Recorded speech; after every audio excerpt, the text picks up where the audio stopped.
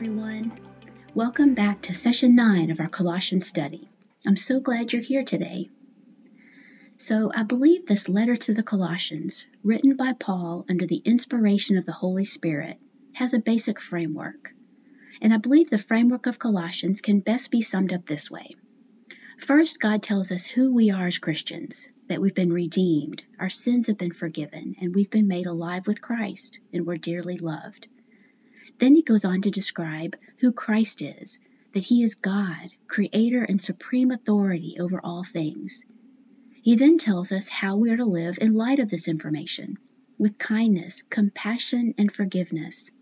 And now he moves on to how we as Christians should relate to others in our homes and workplaces. So let's read Colossians chapter 3, verse 18 through 4:1, and I'm reading from the CSB. Wives, submit yourselves to your husbands as is fitting in the Lord. Husbands, love your wives and don't be bitter toward them. Children, obey your parents in everything, for this pleases the Lord. Fathers, do not exasperate your children so that they won't become discouraged. Slaves, obey your human masters in everything. Don't work only while being watched as people pleasers, but work wholeheartedly, fearing the Lord. Whatever you do, do it from the heart, as something done for the Lord and not for people, knowing that you will receive the reward of an inheritance from the Lord. You serve the Lord Christ. For the wrongdoer will be paid back for whatever wrong he has done, and there is no favoritism. Masters, deal with your slaves justly and fairly, since you know that you too have a master in heaven. Okay, so I'm sure many of you are familiar with this situation. I dropped my phone the other day, and I cracked the screen. So obviously, I'm not going to take it to a car mechanic to get it fixed. I'm going to take it to a place that knows phones. Well, God knows families. He created them, and they are important to Him. I mean, think about it. What was the first social institution ever created? It wasn't a government, not a club or an organization, not even a church. God created the family first. So here in verses 18 through 21, we see God's instructions to families, that wives should submit to their husbands. Husbands should love their wives. Children should obey their parents. God also gives instructions to families in Ephesians chapter 5, 1 Corinthians 7, and in 1 Peter 3. So clearly God takes families very seriously. I believe the family unit is the foundation upon which our society is built. And who created it? God Himself.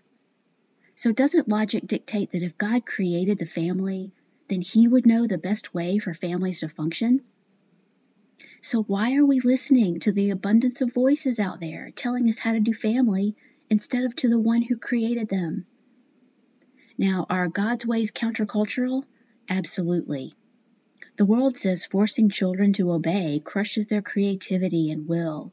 Husbands can't love only one woman, and women lose their autonomy and individuality by submitting to their husbands. But that's just not true. I mean, this whole idea of submission in our culture has become synonymous with weakness. I believe over time this word submission has gained an unwelcome partner, oppression. That if a person is submitting to another, it's only because they're being oppressed in some way.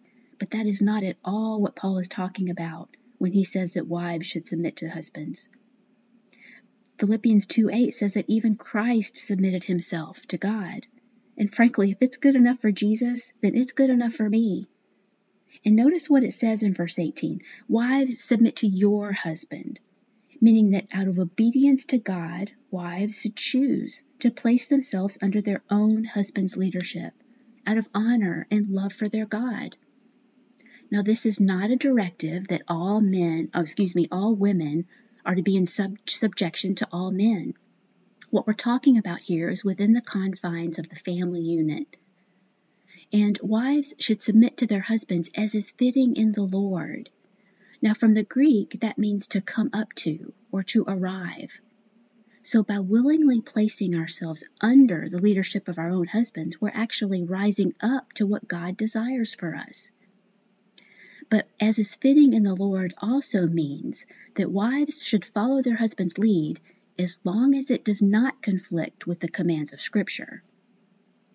Now in verse 19, it tells us that husbands should love their wives and not be bitter or harsh towards them.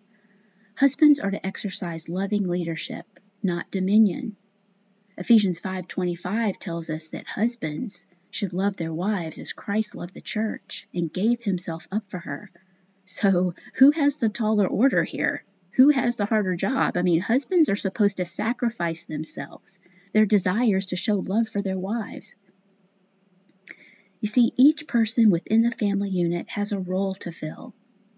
1 Corinthians 14:40 says that all things should be done decently and in order.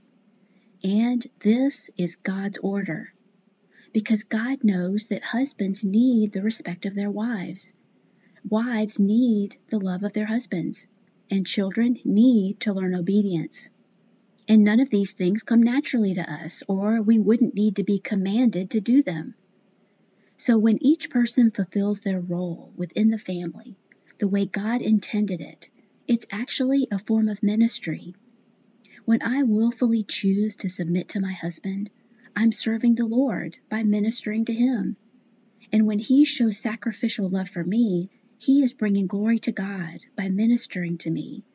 And all of this is a testimony. It's a testimony to a lost world about who God is. In verse 20 and 21 says that children need to obey their parents in everything, for this pleases the Lord, and fathers should not exasperate their children so that they don't become discouraged. Now, it's important to note here that I believe in order for parents to properly discipline their children, I think they themselves must be properly disciplined. I mean, if a father and mother are not under any kind of authority themselves, how can they be an authority over someone else? And by teaching our children obedience, we're actually teaching them how to be good parents one day. Luke 2:51 tells us that even Jesus was obedient to his parents. In verse 19, it says fathers shouldn't exasperate, irritate, or provoke their children. You see, in the first century, the fathers were the main disciplinarians in the home, and they were often prone to misusing their authority. But I believe that there are other ways that parents can exasperate their children. I think not setting proper boundaries, not setting clear boundaries for our children can also cause exasperation. I mean, parents are hearing so many conflicting messages about how to be good parents. It can be difficult to know where proper boundaries should be set. And this can cause irritation, discouragement, and frustration with our kids. Ephesians 6:4 says, bring up your children with the discipline and instruction that comes from the Lord. Proverbs 1:8 says, don't forsake your mother's teaching. Listen to your father's instructions. So parents should be teaching and giving instruction to their children that is from the Lord. Now, incidentally, if you're thinking, well, you know what? My children are adults now. I'm an adult. My parents are elderly. So these verses really don't apply to me any longer. Well, I don't see a statute of limitations here. I mean, even if we are adults, there is always wisdom to be gained from our parents, and they still deserve our respect and obedience, even now. And there is always sound wisdom and guidance that we can offer our children, even if they are adults with children of their own.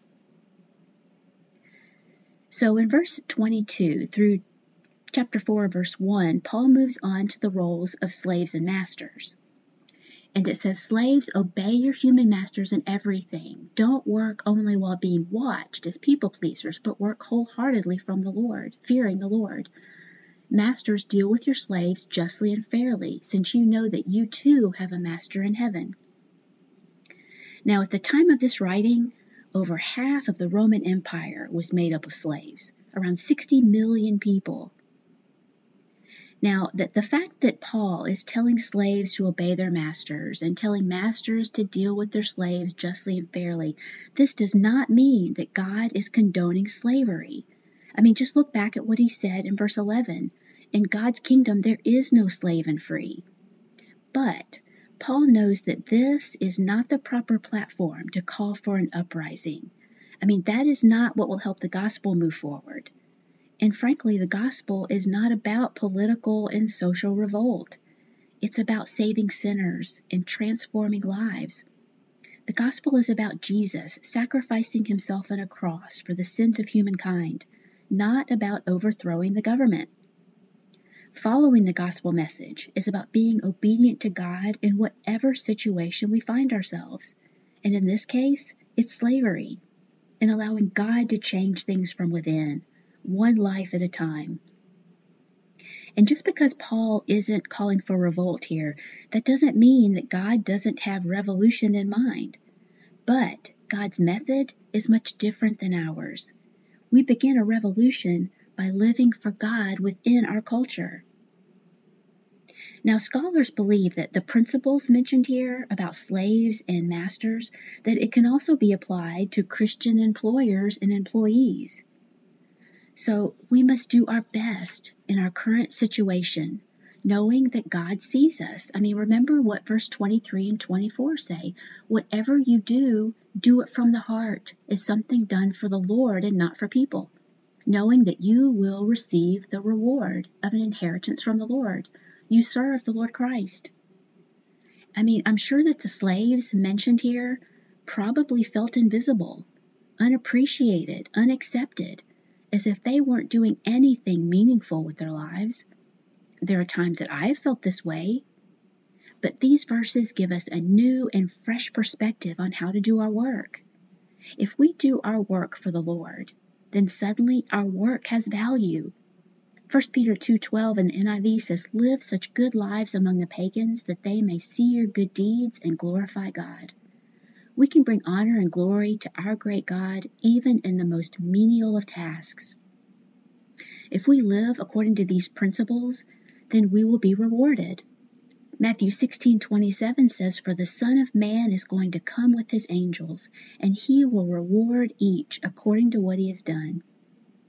When we focus on honoring God in our work, then we become better workers. Therefore, we will attract attention, which provides opportunities to share the gospel. Not only are we motivated to work to the best of our ability out of our love for Jesus, but we are assured that whatever mistreatment we suffer at the hands of others will be accounted for. Verse 25 tells us, "For the wrongdoer will be paid back for whatever wrong he has done." There is no favoritism. God will punish wrongdoing, no matter who is doing the wrong. There is no favoritism. So we can't say, I'm really down on my luck. I'm really having a hard time. I'm really struggling right now, so I'm justified in committing this sin.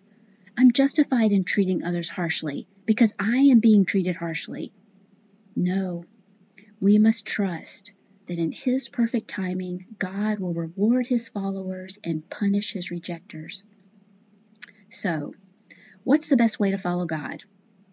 By asking Him to change our circumstances, or asking Him to help us live for Him in the midst of our circumstances? Now, I'm not saying that we shouldn't pray for change. God tells us to cast all our cares upon Him, and sometimes He does change them. But what about when He doesn't? I recently read the story about Peter Jasek, who in 2015 traveled to Sudan as part of his work with Voice of the Martyrs, and he traveled there on a fact-finding trip. But this trip led to 445 days in a Sudanese prison, facing torture and persecution. And this is what he says: "I was forced to sit on the floor for hours at a time with my legs crossed, as my cellmates pretended to be a team of interrogators, questioning me about my Christian activity in Sudan. Whenever I gave them an answer they didn't like, they pummeled me with their fists. I was beaten with the end of a broom handle. Each lash sent shocks of excruciating pain through my torso, and I gritted my teeth under the blows. Sometimes I was beaten so mercilessly that I didn't think I would survive another day. Not a day went by that I was not assaulted and tormented by my ISIS cellmates. Surprisingly, as my torture increased, my mind grew more and more calm. No longer was I worried about my family back home or my Sudanese brothers imprisoned with me. In fact, during this season of physical suffering, I could not think of my family at all.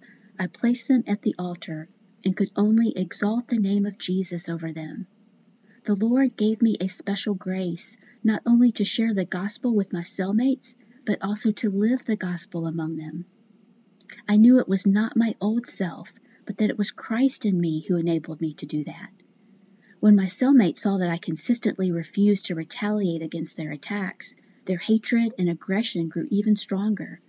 But I knew that we as Christians are supposed to love our enemies, to do good to those who hate us, and to bless those who curse us, and to pray for those who abuse us. Luke 6:27. In fact, Christianity is the only religion that teaches its followers to love their enemies. Through these experiences, horrific as they were, I was beginning to see a clearer picture of Jesus Christ, who was also beaten and bruised. Each time I was slapped, punched, kicked, or ridiculed, I thought of Christ and what he patiently endured at the hands of the Roman soldiers. You see, inner transformation, that is what God is after, and it is vastly more important to him than our outer circumstances. And the thing is, if we keep our hearts devoted to Jesus and our eyes focused on him, then our current circumstances will not appear so dire. I mean, one cannot imagine bleaker circumstances than what Petr Jacek was forced to endure. Yet his heart was at peace in the midst of it. Now, in closing, our challenge question is, are you living under the circumstances or over them? Are we believing the wisdom from verse 23 that says true peace comes from living for the Lord and not from pleasing people? And we can live in peace in any circumstance, even with difficult family members, and even through difficulties in our jobs, if we entrust ourselves to Jesus. Thank you so much for joining me today. God bless you.